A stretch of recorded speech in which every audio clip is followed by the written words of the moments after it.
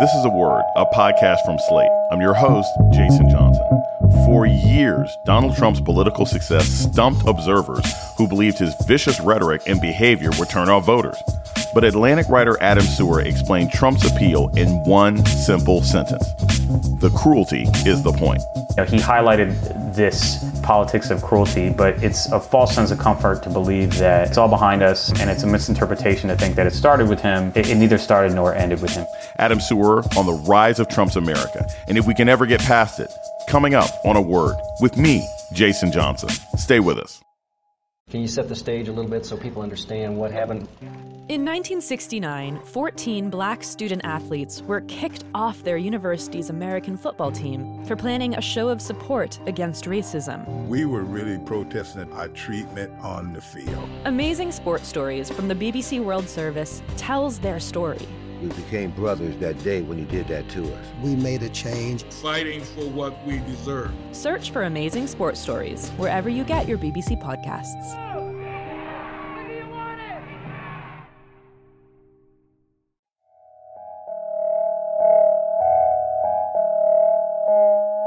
This is A Word, a podcast from Slate. I'm your host, Jason Johnson.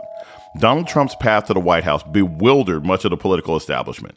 He was unqualified, dishonest, and nasty, running to lead a party that had prided itself on so-called traditional family values. Through the lens of the pre-Trump era, the venom he spewed about immigrants, black folks, and women should have sunk his candidacy dozens of times. But it never did.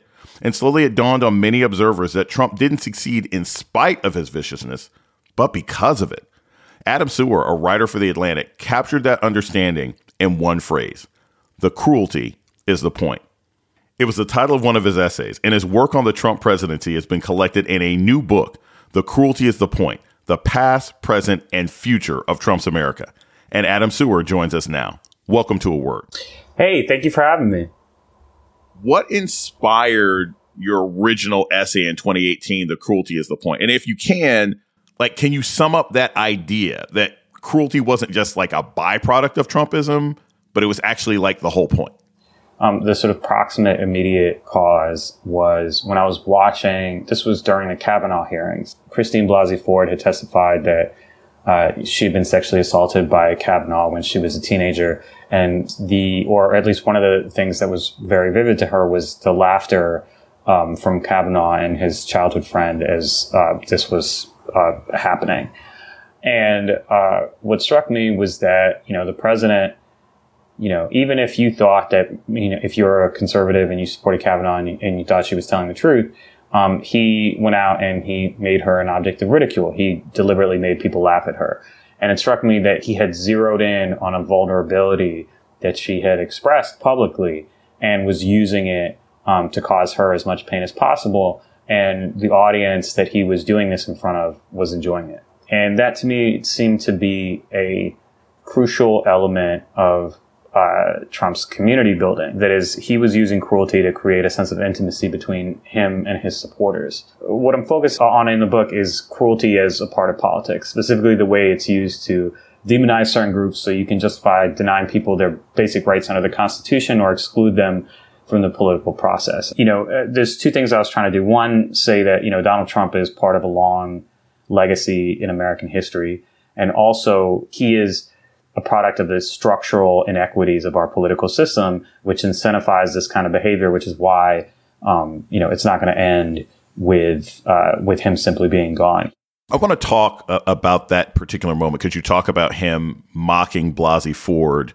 And this is key. I want the audience to understand how vile and how disturbing that moment was. So we're actually going to play the clip of President Trump mocking Christine Blasey Ford's allegation that Kavanaugh sexually assaulted her. And then I want us to sort of talk through it and sort of like how that hits the human ear and how that rallies in a sick sort of way a certain audience. 36 years ago, this happened. I had one beer, right? I had one beer. Well, do you think it was? Nope, it was one beer. Oh, good. How did you get home? I don't remember. How'd you get there? I don't remember. Where is the place? I don't remember. How many years ago was it? I don't know. I don't know. What neighborhood was it in? I don't know. Where's the house? I don't know. Upstairs, downstairs, where was it? I don't know. But I had one beer. That's the only thing I remember.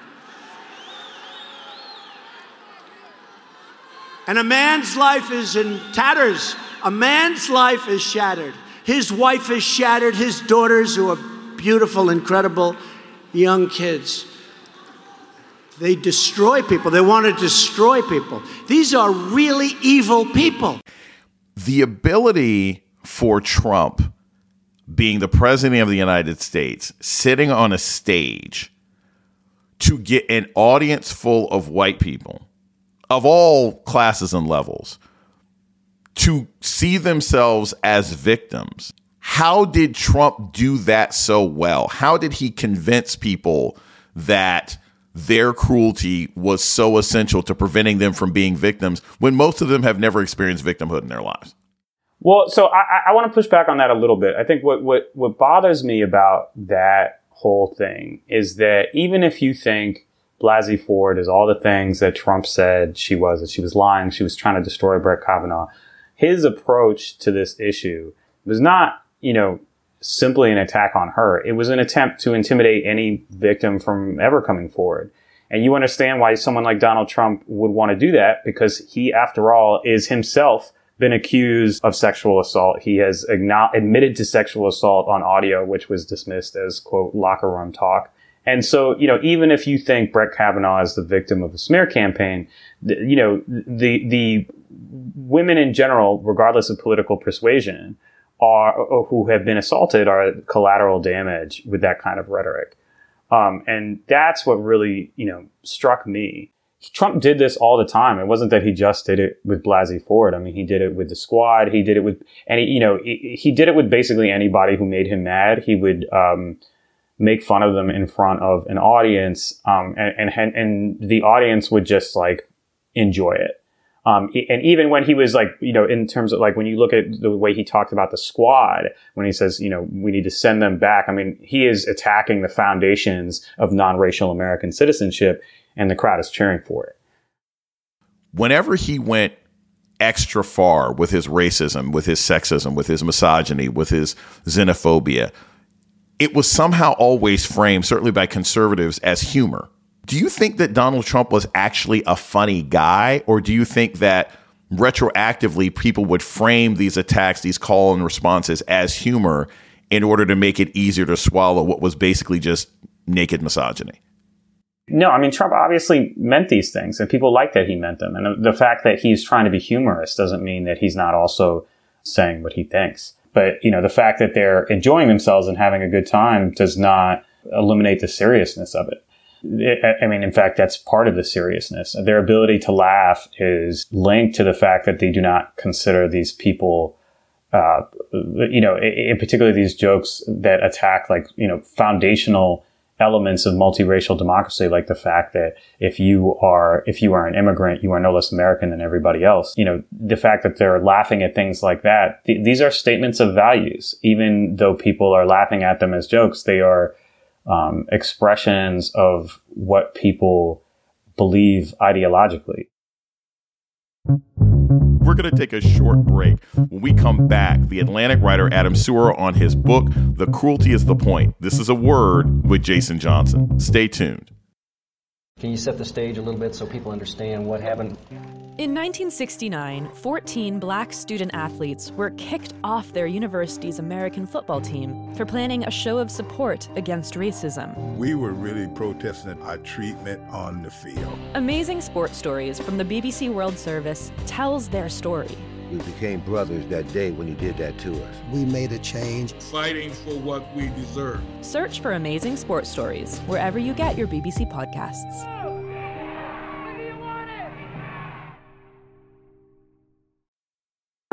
Did you know you could be listening to this show ad-free? All it takes is a Slate Plus membership. It's just $1 for the first month, and it helps support our show. Plus, it lets you hear all Slate podcasts without ads and read unlimited articles on the Slate site without ever hitting a paywall. So, sign up now for Slate Plus at slate.com/awordplus. That's slate.com/awordplus.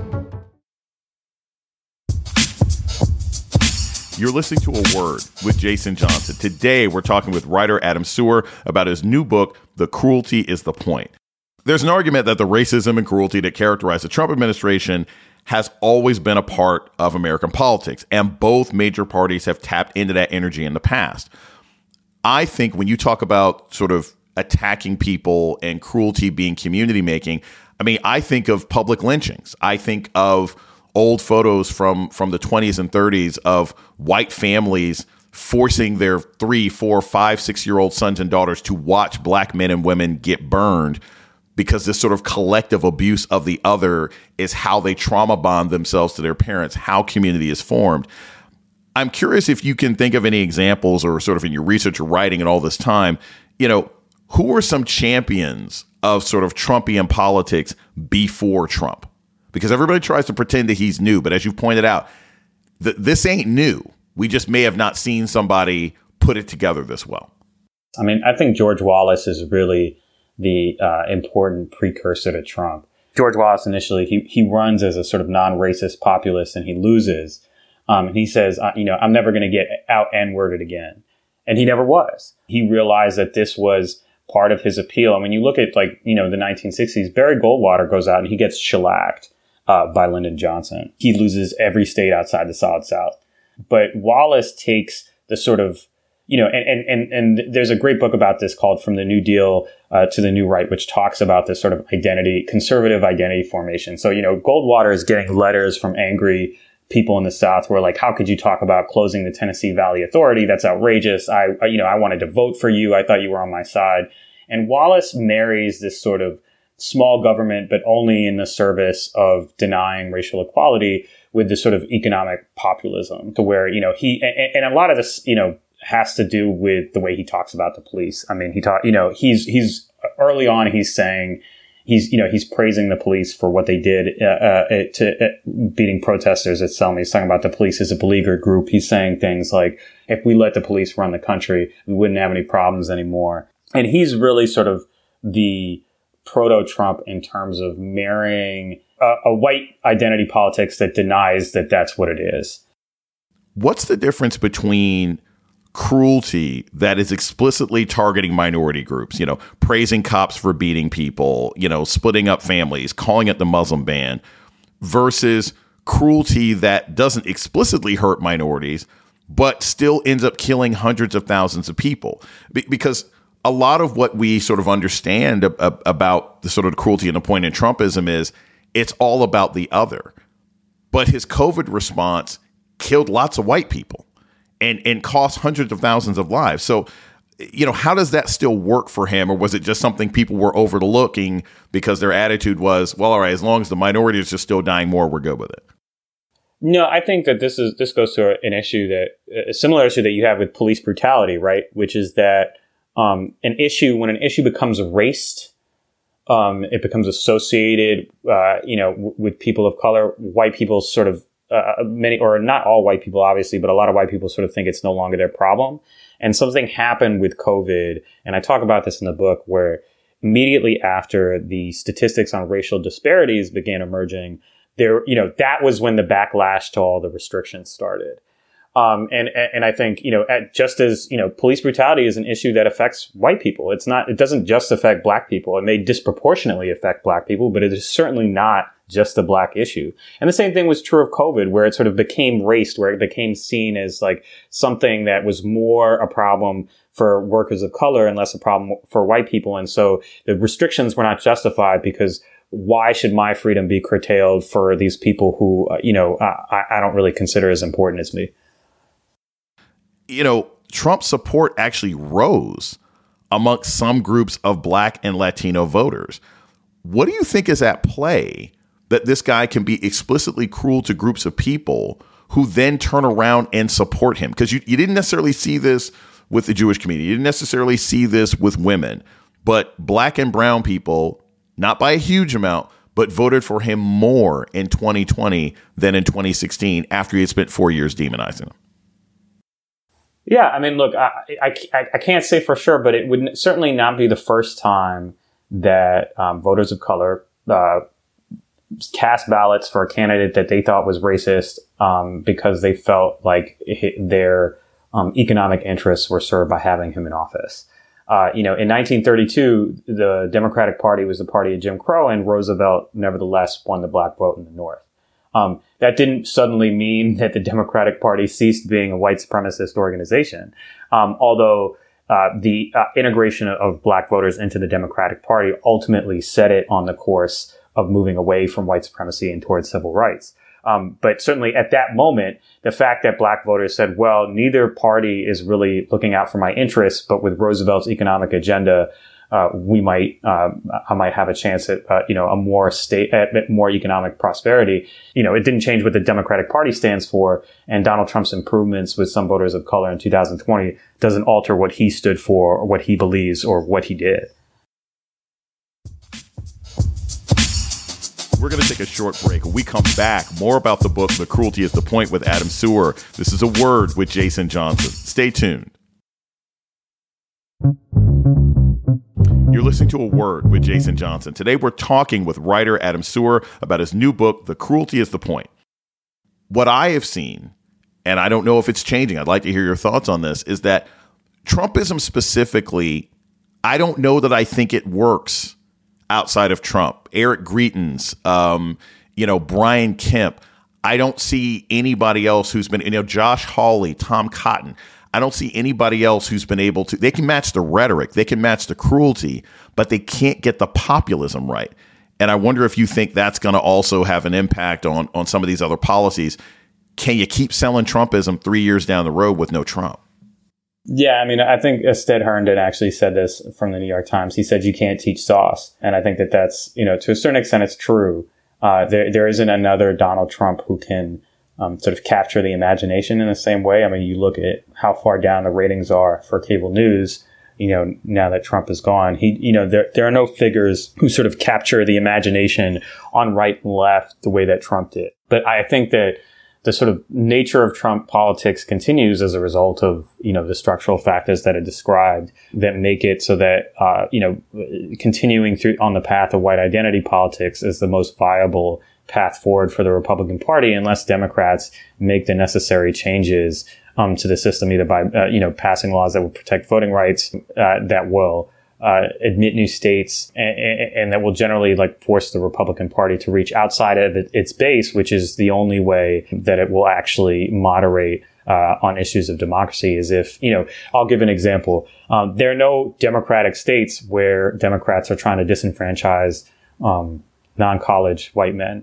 That's not because Democrats are just wonderful people. It's because despite the fact that non-college white men tend to vote Republican, there are still millions and millions of non-college white men who are Democratic voters. So if you disenfranchise those people, you hurt the Democratic Party. And that's really the only thing that makes multiracial democracy possible, is when the parties are not engaged in the attempt to excise another party's constituency from the polity as a result of who they are.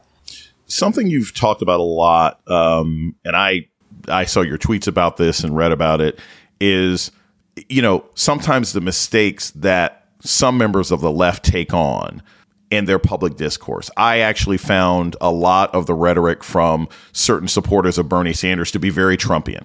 The same sort of hostility, the same sort of cruelty towards their political opponents, the same diminishment of political opponents. And you especially talked about that in regards to how people talked about Texas. And blaming Texas residents, well, these are the politicians that you voted for, and this is what you get for picking Ted Cruz. How do you confront that within certain elements of the left? How do you tell people that, look, I understand the anger about what Trump did to you for the last 5 years, but, the hater taught hate. This is not necessarily the best way to go. Yeah, look, that stuff is really annoying. To sit and I'm sitting in my kitchen, and it's 45 degrees in my house, and my daughter is bundled up in her bubble coat, and she's less than 2 years old. It's really frustrating to look up and be like, well, you shouldn't have voted for Greg Abbott, and I didn't vote for Greg Abbott. And this sort of red state, blue state thing has really sort of blinded people to the diversity within states. There are millions of Trump voters in California. So the idea that, when Trump said, it doesn't, when Trump's talking about how, well, those deaths are in blue states. Well, like some of those people voted for you. And I think it's like really harmful to think of Americans as like belonging to parts of an electoral map in that way. What I will say is I think what's significant, though, is that when you have a diverse constituency, again, the governor of California, when California was dealing with rolling blackouts, Ted Cruz is jumping on Twitter talking about California's a failed state, and just like gloating and having a good time. California sucks, blah, blah, blah, because that is part of the political identity of his own constituency. But when Texas is dealing with a freeze, the governor of California is not like, haha, well, you had this shit coming. And I think that's important because it prevents that kind of diversity of your coalition, prevents you from engaging in these acts of cruelty, against rival constituencies, not because you are this like wonderful person, but because you are reliant on a diverse set of voters whom you cannot simply dismiss or smear or trash in that way.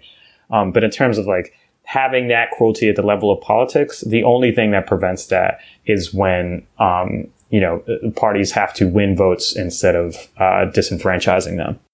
What do you see as our best path going forward against this kind of cruelty? Because at this point, it is baked in to roughly 42% of the electorate that identifies itself as either the Republican Party or Republican-leaning voters. I mean, again, there's no means for someone like you and me to convince these people to let that kind of thing go. The only thing that can diminish that kind of politics is if the Democrats are willing to end the filibuster and make the necessary structural changes to force the Republican Party to reach outside their base. Because at that point, it stops being profitable for Republican elites who are the ones who are driving this, telling their audience that, Donald Trump really won the election, the votes are fake, the other parties' constituencies are not legitimate, and therefore they have no legitimate right to govern. People like you and me cannot stop that.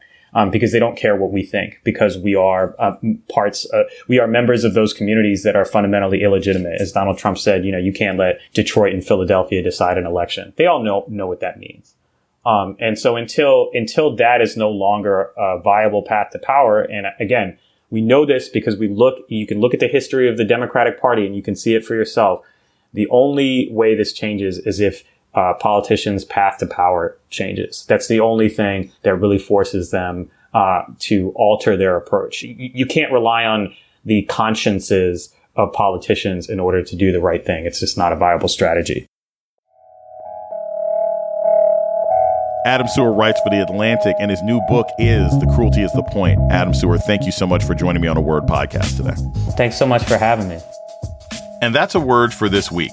The show's email is aword@slate.com. This episode was produced by Ayana Angel and Jasmine Ellis. Asha Salusha is the managing producer of podcasts at Slate. Gabriel Roth is Slate's editorial director for audio. Alicia Montgomery is the executive producer of podcasts at Slate. June Thomas is senior managing producer of the Slate Podcast Network. Our theme music was produced by Don Will. I'm Jason Johnson. Tune in next week for A Word. Without the ones like you, who work tirelessly to keep things running, everything would suddenly stop. Hospitals, factories, schools, and power plants, they all depend on you. No matter the weather, emergency, or time of day, you're the ones who get it done. At Grainger, we're here for you with professional-grade industrial supplies. Count on real-time product availability and fast delivery. Call, click Grainger.com, or just stop by.